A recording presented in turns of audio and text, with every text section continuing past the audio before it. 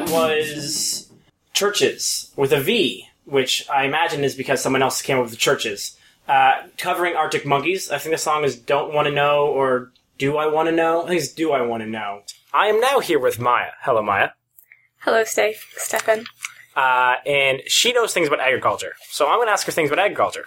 And the first one is... I feel like I should actually go into your actual background in agriculture, because just saying this is my interest in agriculture, it's not nearly enough. Vague. It's a little vague. You went to school for agriculture, yes? I went to school for food systems, yeah. Food systems, there we go. Excellent. And you've been studying it sort of after school as well, to some degree. Yeah. Excellent. Informally. Informally, yes. But that's what we do.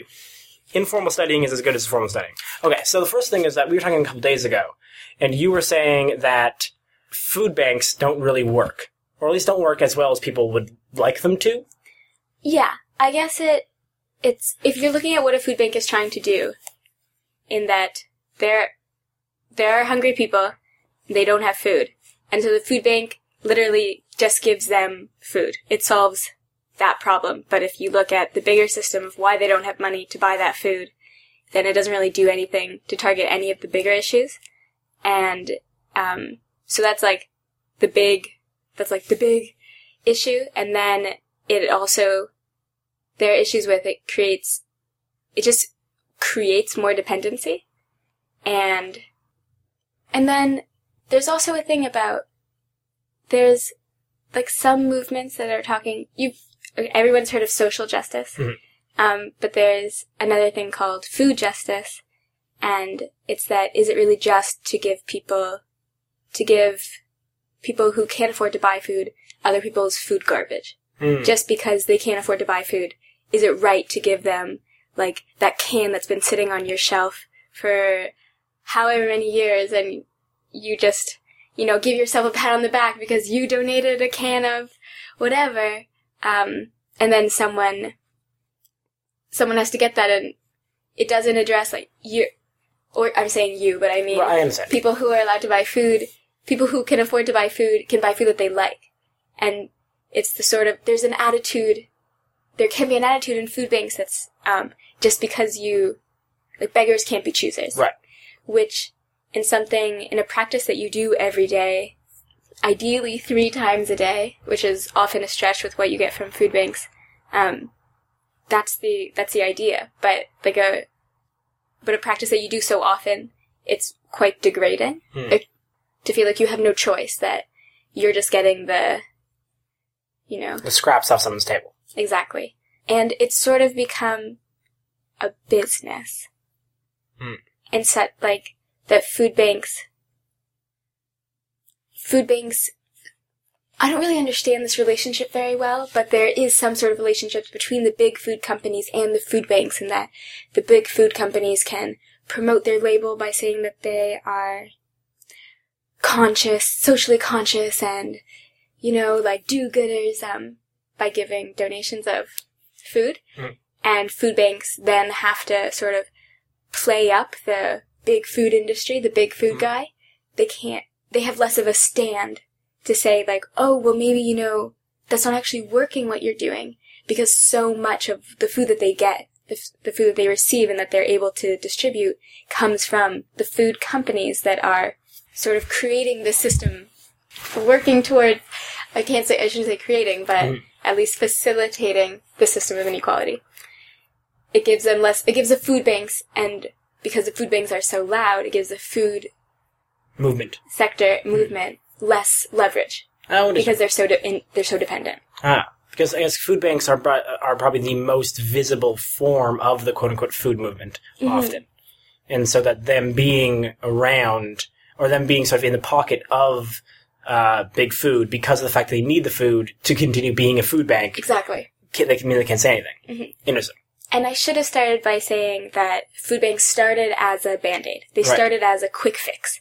They started as, I forget where, but the government said, I think it was during the Great Depression or a later problem, a later depression, a less Great Depression, that the government was like, whoa, we have so many people who need food. This is what we're going to do. We're going to have these centers. They're going to give out food until we can fix the problem. And then they were like, the problem never got fixed. And it slowly got forgotten that these food banks were supposed to just sort of move in and out, until they got institutionalized. And so, that's also, like, their foundation is not in a problem-solving manner. That's not part of their mandate. Their mandate, they've always been just, you don't have food on your plate right now. I'm going to give you food. And recently, in the UK, they have these things called, I forget, they're like no heat parcels, or there's called like to heat or eat the issue. And it's that a lot of people, many people who can't afford to buy food and who are visitors to the food banks have to choose between paying their electricity bills for heating or for cooking. Right. So they've developed these new parcels that don't require any heating. So the people aren't getting rice, they're not getting pasta, they're not getting any fresh produce that they would normally get. All of the nutritional standards that the food banks try to uphold themselves to are just, admittedly, the food banks say these aren't up to our standards, but we're giving them bread and peanut butter, and then there are, and things like ramen noodles or whatever, things that just need hot water. And then people even started asking, like, we can't heat up water. So they have other ones that are, it's so devastating to think that these food banks have been around for so long and we're only adapting the type of food that we're giving out. And the problem is obviously only getting worse, and the problem is obviously not going away. But it's hard to tell someone who works in a food bank, you're part of the problem, or you're not making it, part of the problem is kind of strong, right. But you're not really helping. Right. And so it's a very touchy issue. I guess similar to often in development studies, you see a lot of you come across people who are like, I want to go to Africa and just give them things. And then most people in development studies are like, that's not really how that doesn't really work so well. That's not a great idea. Maybe we shouldn't just do that. Exactly. Okay. It's like, it's not that they don't have shoes because there are no shoes in Africa. This monolithic being, yeah. Exactly. Yeah, it's the important part of this, is that there's no actual countries in Africa. Yeah. It's one country. Mm-hmm. And it gets shoes. And also your old stuff. Yeah. Or the wrong Super Bowl championship shirts. Which apparently it doesn't actually happen. I hear. Or it doesn't happen nearly as much as you think. It was all due to one thing, and then there's been a whole thing afterwards. Yeah. I have a follow-up question. All right. If food banks aren't the solution, what is? Whew. Maya's thoughts on how to save the world. Yes. We do this every week, so just join the club. Blatantly just say things will solve everything, and then no one follows up, so it's okay. Okay. As long as I don't have to do anything about it. Yeah. So I think, okay, well, overwhelming. Well, I think also, that's sort of the thing, is to look at the solution. Right. It's just like a recipe for disaster. Fair enough. All right, touche. Man, you throw this question in my face. But all right, hit me anyways. But examples of alternative solutions are community food centers. There's one in Toronto called, I love this place, I will always cheer for it. It's called The Stop. Oh, okay. And it serves the Davenport West community. And they are the ones that host the Witchwood Barns Farmers Market. Oh, cool. So they started out as a food bank until one of I guess 30 years ago, someone else became in charge of it and was like, hey, you know what? This isn't really doing what we thought it was doing. So they now have education. So they have cooking classes that for nutrition, for new mothers or pregnant mothers or men's groups because I grew up really fortunate in that cooking was always a big part of my household. And my first year in university, I cooked all my meals, and I've just always been cooking. And it didn't occur to me that part of the issue is that people are dependent on processed foods and fast foods because they can't cook. So they fix that. And being able to cook your own meal and like knowing, you know, joining a class of people in similar situation as you are was empowering. And so more people were signing up, and they have a community garden. They have many community gardens, I think. Their focus is on, it's not about, oh, we have a garden, so now we're just going to feed everybody. Right. It's that they're empowering the marginalized, impoverished community that felt like they didn't have a voice, that felt like no one cared about them, and that they didn't know how to do these things because they could never know how to do these things. And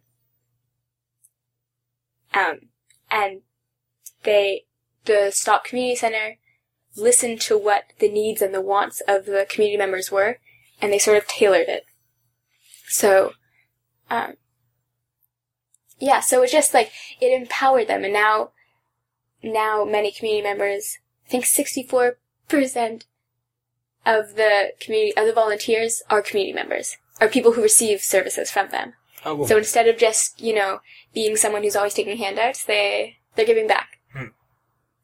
Another solution is fixing, like, I don't know, the fact that, oh my goodness, it's basically everything about the food system now needs to be revamped. Okay. To start. That's to start. All right. And then... And can you give a quick overview of what that means? Or the most pervasive issues? Oh. Okay. Well, or maybe the issues that people would least know about, if that's easier or harder. I'll just say what first comes to my mind. That's what we usually do. You figure out this podcasting thing very quickly. Solve the world in 12 words or less, and then to say the first thing that comes to mind. Okay. These are the two things you do. Sweet. Grocery stores. There 4 main grocery stores sell most of the food that moves through Canada. And the numbers are similar for the States too.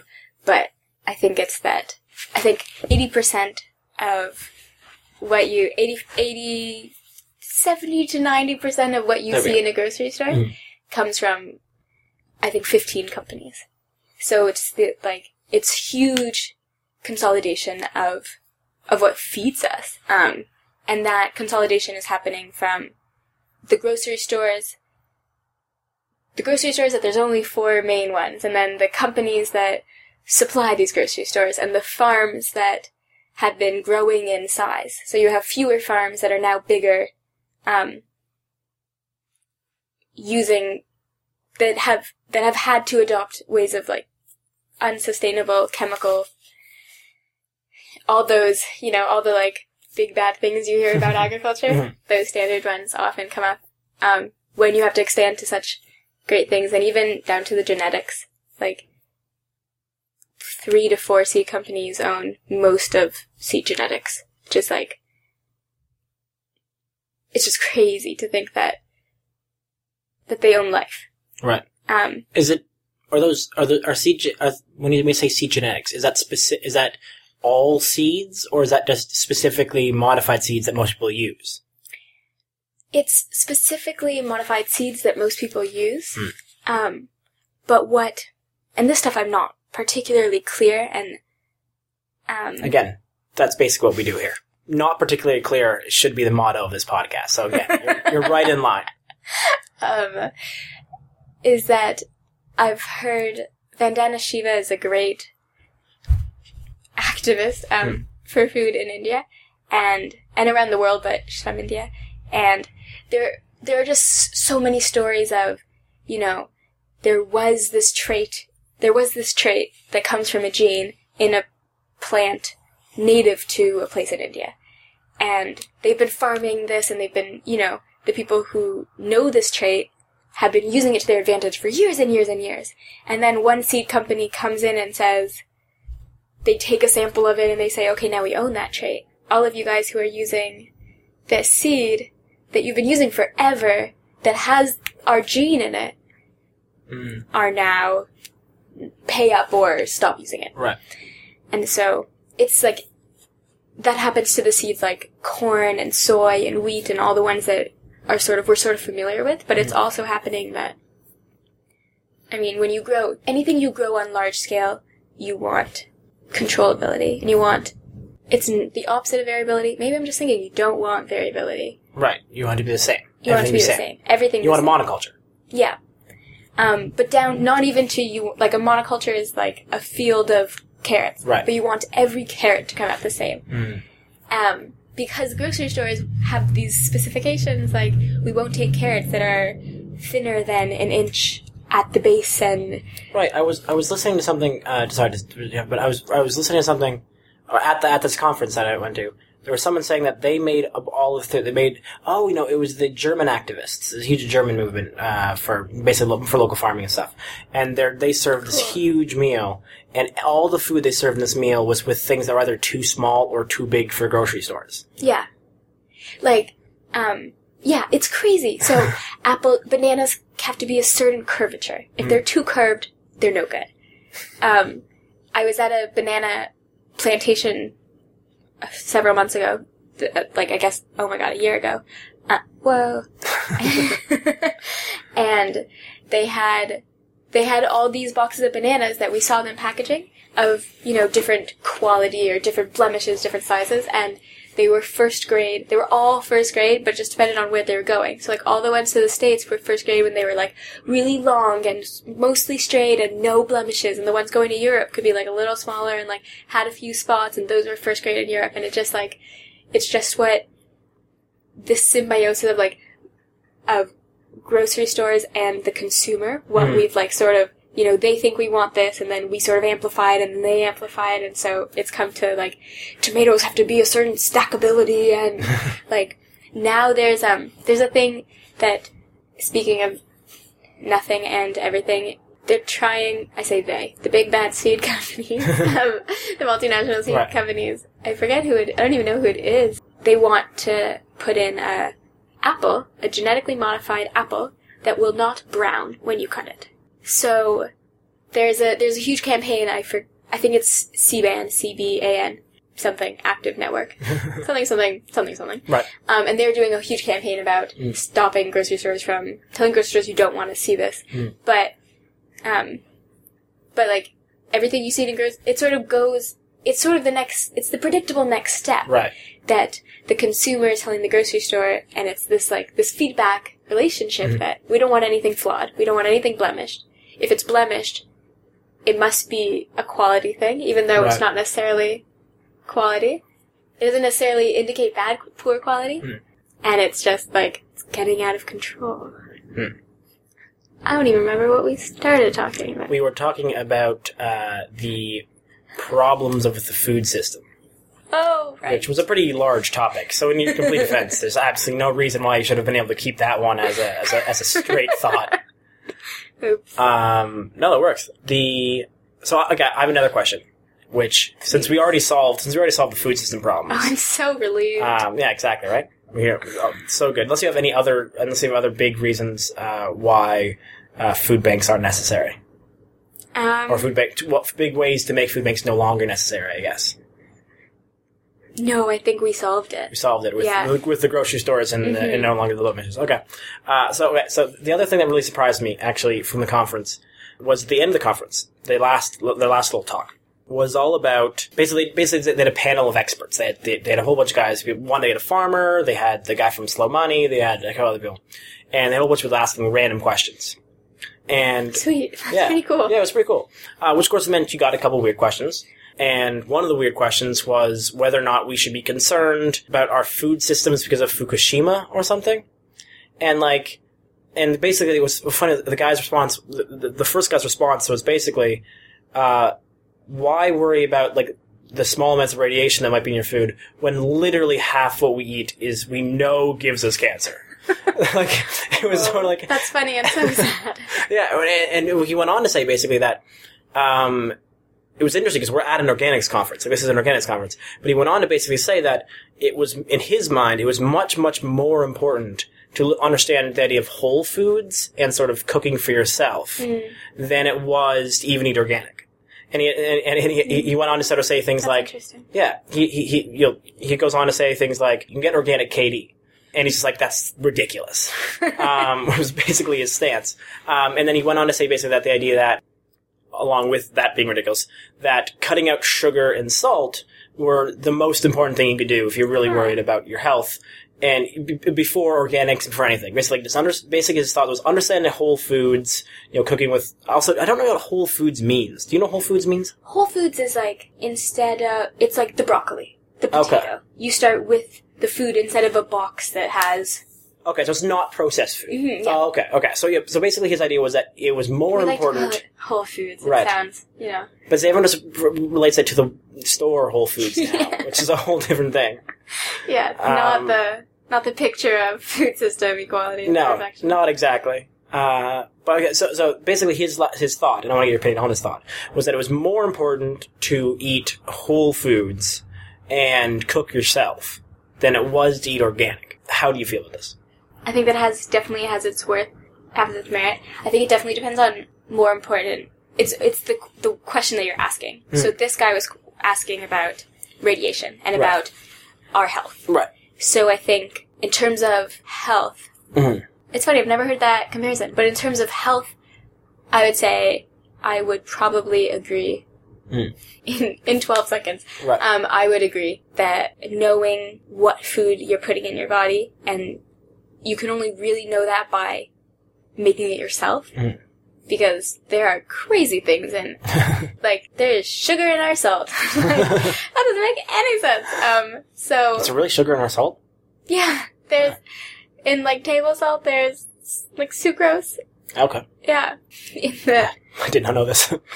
I only knew it because someone looked at a box, but it's the questions that you wouldn't even think to ask, like, is there sugar in my salad dressing? Yes.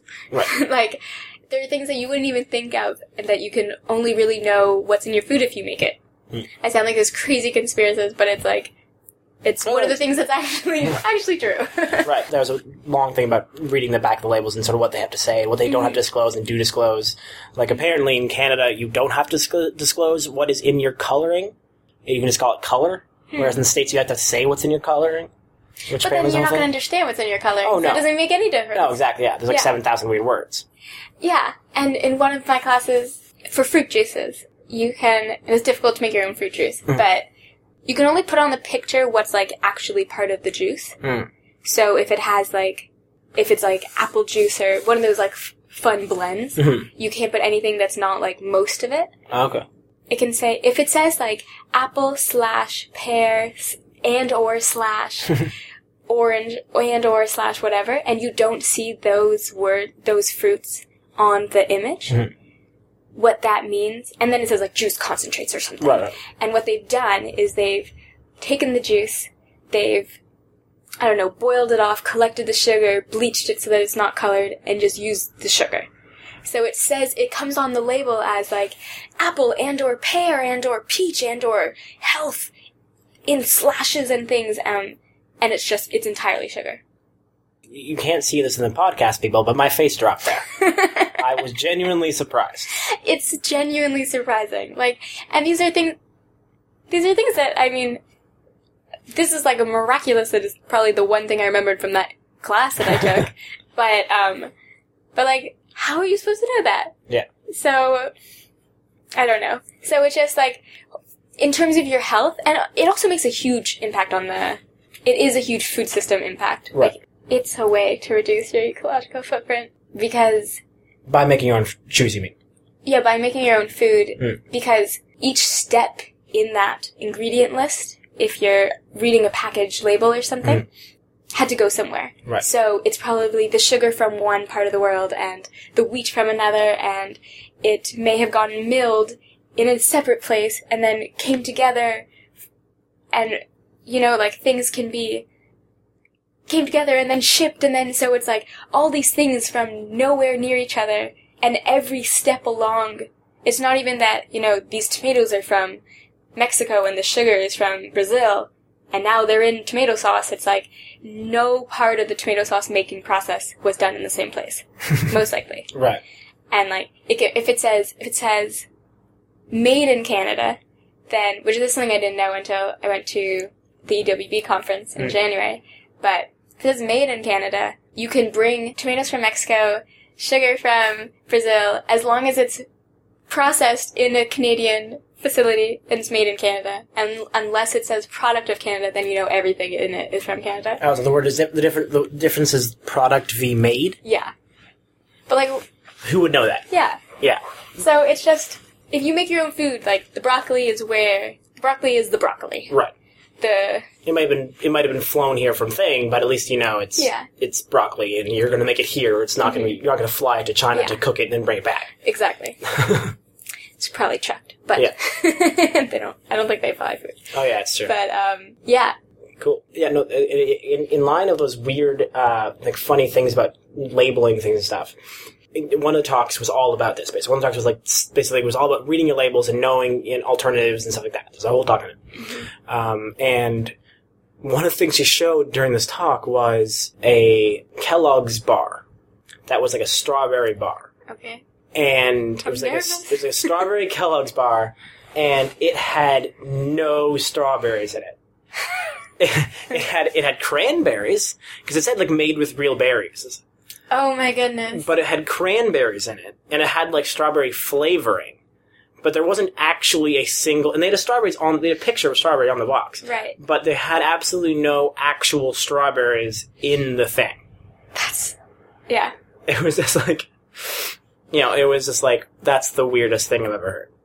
And the thing is that the more you study food, like, the more you get into what's in your food and where your food comes from, all these things become, like, that is surprising to me, but it makes so much sense. Right. And so then when I try to tell, like, I'm like, don't believe what's on the label. Like, it says natural, but that doesn't mean anything. Or it'll say whatever, and like, oh, don't trust it. And you sound like a crazy person until you actually read. Yeah. Oh, yeah. Because, like, you get into it, you're like, oh my god. Yeah. Like, natural doesn't mean anything. No. Yeah. One of the other guys who was in the conference was talking about how you want to make anything you want to buy organic, you want to be sure is certified organic by somebody, because you can do things like you can have 1% of something that's organic and 39% of something that's not organic, and you can say made with organic stuff because you're not lying. Right.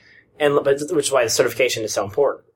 Yeah, I think certification, if it's a product, like especially if it's a processed product, like tomato sauce, I think it has to be 70% organic.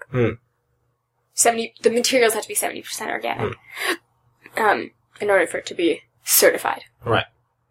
Or something, a significant percentage. Right, a percentage, yeah. Again, no one fact checks us. This is the key of having a podcast where only 25 people listen to it, is that none of these 25 people are going to go fact check the number you just said. All the percentages I had to memorize for those seemingly meaningless tests remain meaningless, really, is the point here. But I remember the first thing that I was always alerted to in that sort of like reading labels thing was always that almost every juice is really just apple juice. Like if you look at things like 80% of like it doesn't matter what kind of cocktail or other juice it says it is, it's like that will be there, but it's like it's still 80% apple juice. Yeah, that's funny. I guess it's a very different thing. So to get back to the question. You would say, so for health reasons, you're saying, so for nutrition reasons, cooking your food is better. Mm-hmm. Would you say for health reasons, organic is better? Or for not for health reasons, for like system-wide stability reasons? I think that's the difficult question, in that I think when these types of questions are posed, people sort of become dogmatic. They can become dogmatic. If you hear someone say, if the answer to his question had been, yes, organic is better, and people who are really eager to create change in their life and their community, they'll go and if it's not really explained more than that, people can become dogmatic and they'll only buy organic and, but it can be hard to do and it can be expensive to do, and I think people should do whatever they can and like make little steps. So if you know that you are not going to make your own tomato sauce, like there is no way that's going to happen. Like there you could buy organic. And that's great. But like if you always eat out and you're always going to a restaurant or a fast food and something that your food comes in packaging, probably a lot of the food in the kitchen was thrown out. If you don't finish your meal, that gets thrown out. If you can do that maybe once less a week or twice less a week and make your own food, that makes a big difference. And it doesn't have to be that you always have to make your own food or that you always have to buy organic, but that you're conscious of the decision that you're making. So you're saying it's a nuanced issue, which is difficult to... This seems ridiculous. I don't... I'm the first person who's ever said this. I don't understand. It's a nuanced issue in which you should try to do your best and know and really think about what you're doing, is what you're saying. Yes. But, that being said, back to the certified organic thing, is that if you're buying it from a farmer, if you're buying it in the grocery store, I would say buy organic. It's super... If it's in a grocery store and it doesn't say organic, you can be with 99% confidence that it is sprayed, monoculture, whatever. Probably shipped or trucked from somewhere. But if you're at a farmer's market, if you have the ability to go to a farmer's market and you can talk to a farmer, so this is where organic also becomes dogmatic, because you can go to, it's expensive for you to buy organic, and it's expensive, to be a certified organic farmer. So I think it costs $3,000 a year, and is tons of paperwork. So it's just a lot of work. it's a lot of stuff. Yeah. So some farmers it's not worth it for them to be certified organic, but they do all the same practices just without the label. So that's when you don't have to buy certified organic. You can buy, if you can talk to the farmer and ask questions about what means something to you or whatever, then. But organic makes a huge difference in footprint-wise. Okay. But another thing that makes a difference that nobody asked me about, is I was talking to my mom about this, and that she was saying, I want to eat this much meat a week. This is how much I want to eat. This is how much it's less than I used to eat, but it's how much I want to eat. And if you... That's the funniest thing anyone has ever... I like the idea that she's just like, I want it, I want 4 pounds of meat. This is my meat week consumption This ideal. is what it's going to be. Yeah. And she was saying that, you want me to buy organic meat, but that costs me a lot of money.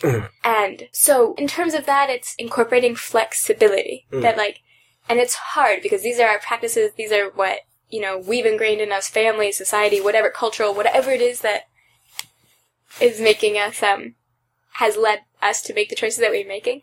But knowing that if my mom wants to eat this much meat, but she doesn't want to spend more than this amount of money, she's going to have to eat less meat.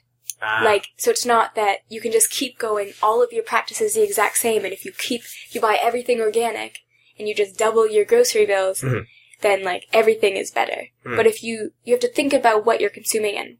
Right. Because I think that's a big thing often that I come across, is that a lot of people, when you say things like, we need to reform the food systems, the first reaction is, well, that's crazy, that's going to be very expensive, and I don't want to spend this much money on food. Right. But then you think about things that, 40% of food is wasted, and that people don't actually cook. And cooking is so much cheaper.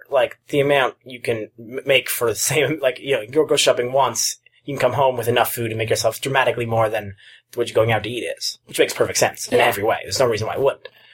But I think that shift is interesting, and the need for that shift is interesting. Yeah, exactly. It's the perspective of, well, what do you want to spend? We can either have a future that looks like one thing or that we can look like another, and whether or not you go out to one meal or you cook yourself one meal won't make a difference, but it's a culture of practices that sort of... So, if you go out to a restaurant that doesn't serve organic food or you don't finish what's on your plate, it's not like, oh no, the world is doomed. But if you do that all the time, and then you're like, well, fuck that piece of, organic meat or cheese or something, I don't want to spend that money, then you... Yeah, exactly. It's considering what else are you doing.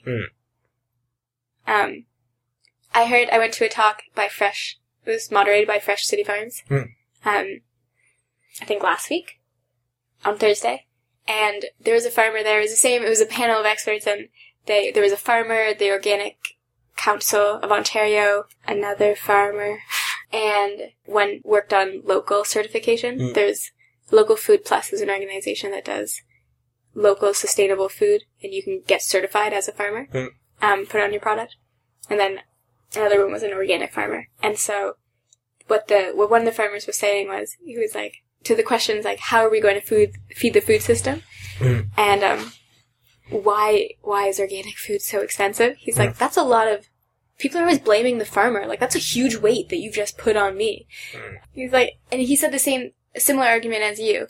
If you look at all the other areas of the food system and where our food is going and where the costs are that we could eliminate, like all the food that's wasted at the grocery store, it's part of why they have to charge so much. That all the grocery stores are consolidated means they can charge that much.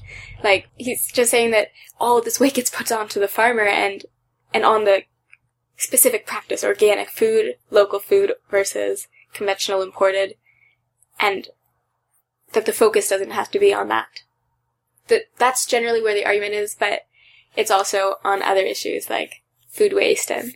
Cool. I'm going to throw another question at you because I feel like I'm throwing another question at you, and I think this might... I'm going to guess it's going to have a very similar response to the last couple of questions I've asked you, but if you're looking into some, like you mentioned the idea of like, you don't need, or it's less important to buy organic if you are at a farmer's market, because you can actually ask the questions and understand sort of what's going on. Mm-hmm. If you had to eat either something that was organic or something that was local, which way do you go? I would go organic. Really? Yes. Interesting. Why? Because the energy expended in transportation is only 10% of the energy that went into making that carrot.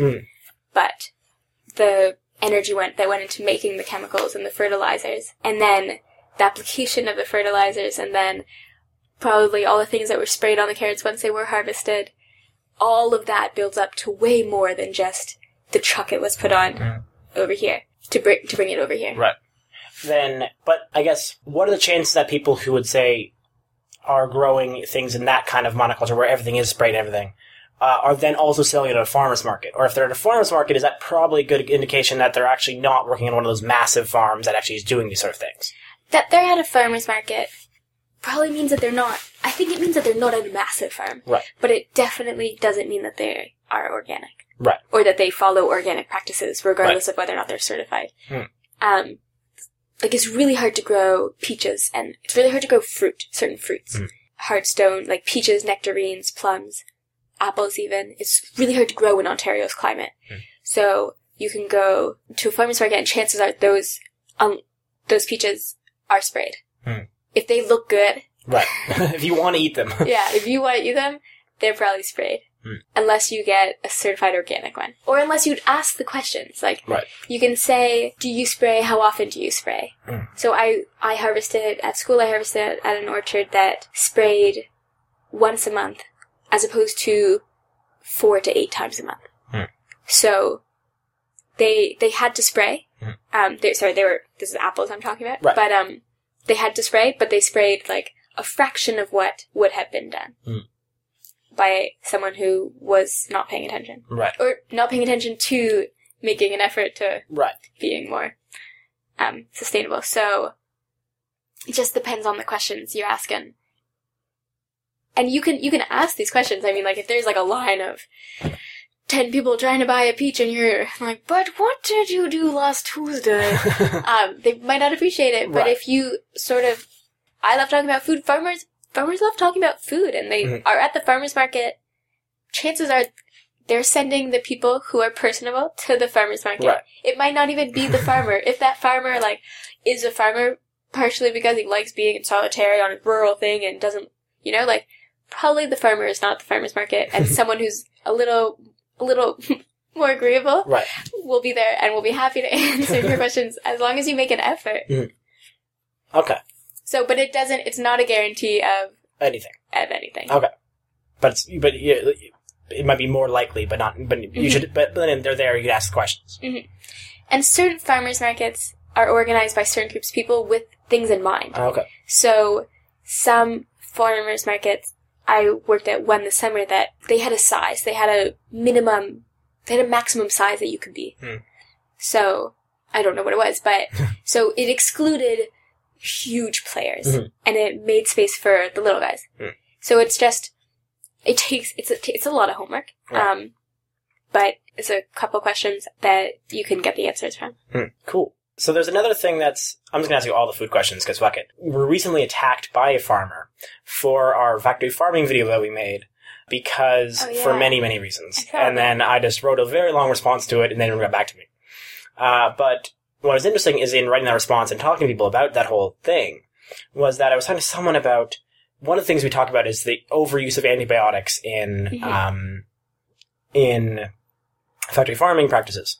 And I guess there's a whole thing now about people going antibiotic free, and there's that's a kind of maybe a smaller movement in the food thing. Mm-hmm. But there's a whole bunch of farmers who I discovered who really don't like that because sometimes antibiotics are actually necessary because sometimes cows do get sick, and sometimes that is a problem. Yeah, definitely. I just don't really have a question there, basically the question is, does all of that make sense? Yeah, so in Canada, so in the States, I don't know their things, but in Canada, and I assume it's different because I learned that Canada is unique for this, is that there's a time period between they test all the milk that's sold because it's all Canada's dairy industry is under quota, so it's all regulated. So they test all the milk for antibiotics, and if there are antibiotics, and I mean they go into huge tanks, tanker trucks, whatever they're called, I don't know. And if there's any antibiotic in one of the cows, all of the milk gets thrown out. So they're quite strict. It doesn't mean that the cows couldn't have been receiving. It just means that there's a time period that they have to remove the antibiotics from their cycle before they're milked. Right. So I think in organics, you're allowed to in Canadian organics, you're allowed to give antibiotics to your cow, I think 2 or 3 times. And after that, the cow can't be used for organic dairy anymore. So there's 2 sides to it, in that cows need antibiotics if they're kept you have to keep cows differently and maintain them differently if you're going to not give them antibiotics. You have to keep them in less space, healthier. You have to just take care of their health and prioritize their health as opposed to if you just put them in, it's like kindergarten. Right. If you, there's a free-for-all of, germs and everything, in factory farming. So, but that being said, you can take super good care of your kindergartner and they'll still get sick. Right. So, it can go both ways. Right. In Canada, there aren't factory farms. At all? The average herd size is, 100, I think. And in Quebec, they're tiny. So. Is it for dairy for all meat? For dairy. Okay. Sorry. Yes, I should confirm that. So it's for dairy. Okay. Whereas in the States, it can be thousands and thousands and thousands of cows. Yeah. But in Canada, herds are much smaller. It doesn't mean that they're still not conventional. Right. And they're still not given antibiotics and all those things. They still are. But it's just, the idea of factory farming is very different in Canada than it is in the States. Okay. And that the idea of factory farming is being very different in Canada and the States is for dairy or for all animals? Just for dairy. Oh, okay. I mean, chickens and I think it's very similar for chickens and pigs and all those things. What about beef? Beef, I don't know. I never learned about beef. Okay. I never really cared. Right, fair enough. I asked him because I remember being told there's a problem currently happening in Alberta where I believe there were factory farms of cattle, and their big issue was that they had too much shit. But there was and they put them in these big silos because there was too much of it, and it was not economically viable to actually truck it somewhere to then put over fields. Because it was just more expensive to truck it than you could sell it for, because there's too much of it. Right. So I think there still is for beef. But again, I don't know. I don't know. I know that people have manure pits, have manure silos of any size. My friend has a farm. I think there's 60 dairy cows. They still have a manure silo. Oh, really? Yeah. So it's a common. I think it's common. Interesting. I think it depends on your priority. Right. It takes extra labor to put it over a field. It takes extra consideration. Right. You have to, you can't just... So what do you do with it if it's in a silo? I really think you just put it in a... I don't know. But I remember in high school reading about factory farming and cows producing methane and it being the bane of our society. But, and that manure pits, at least, 8 years ago, released incredible amounts of methane because of the anaerobic activity, because there was no oxygen in the system, that it just produced insane amounts of methane and was way worse than another manner of dealing with it. Mm. I don't really know much about how to deal with manure. Right. Shocking. I came to you for all the knowledge, and you don't know how to deal with manure. This is unacceptable, Maya. I know. I'm so embarrassed. Well, this was excellent. Thank you very much. Do you have any last thoughts? We usually do last thoughts in this sort of thing. Yeah, you got anything? Fire out any last thoughts on anything agriculture or anything at all? If you want to just tell us what they should eat, people should eat tomorrow, you can do that. Or you can actually give it a thought-out response. But I'm really caught up on how little I know about manure. But does that mean we can have you on later to tell us all about manure? Will you just go research it in a month and a half from now? I'll have you back on and be like, this is Maya telling everyone about manure. Yeah, challenge accepted. You heard it here, folks. It's on the internet now. She can't back down.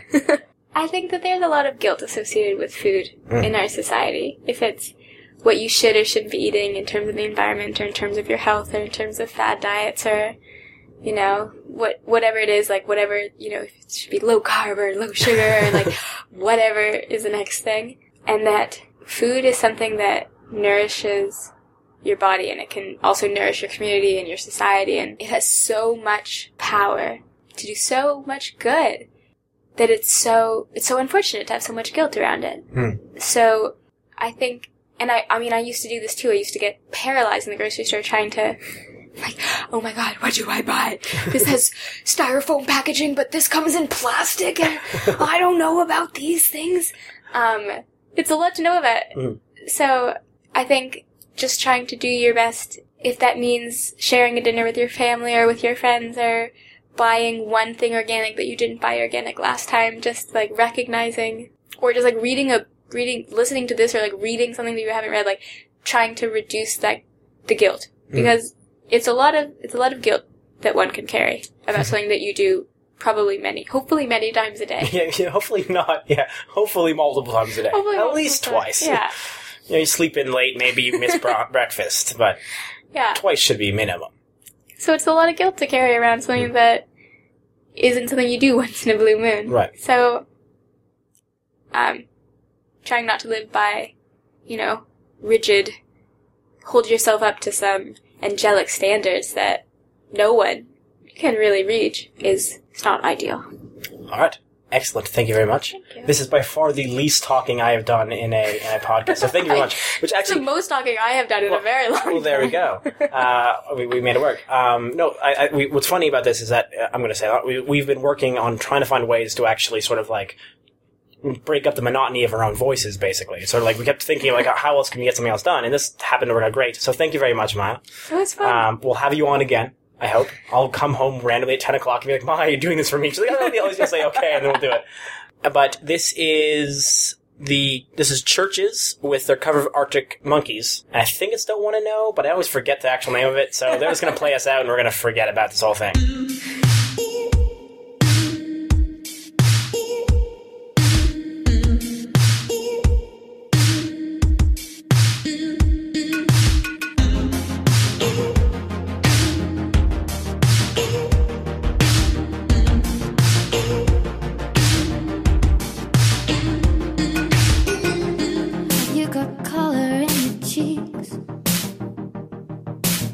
Do you ever get the feeling that you can't shift the tide that sticks around like something in your teeth and some aces up your sleeve?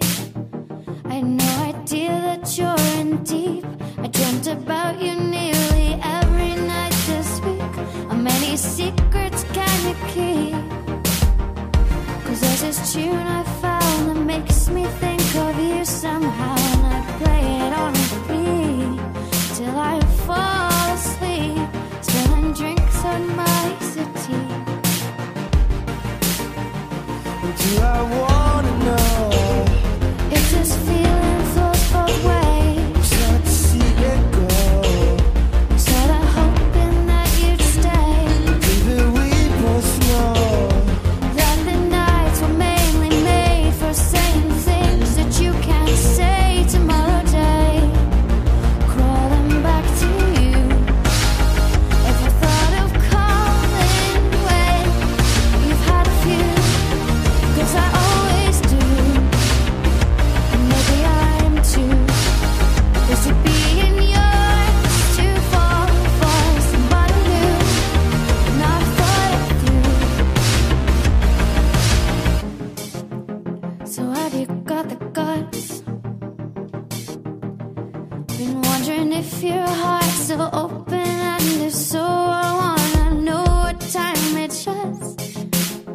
simmer down and pucker up. I'm sorry to interrupt, it's just I'm constantly on the cusp of trying to kiss you. And I don't know if you feel the same as I do, but we could be together if you wanted to.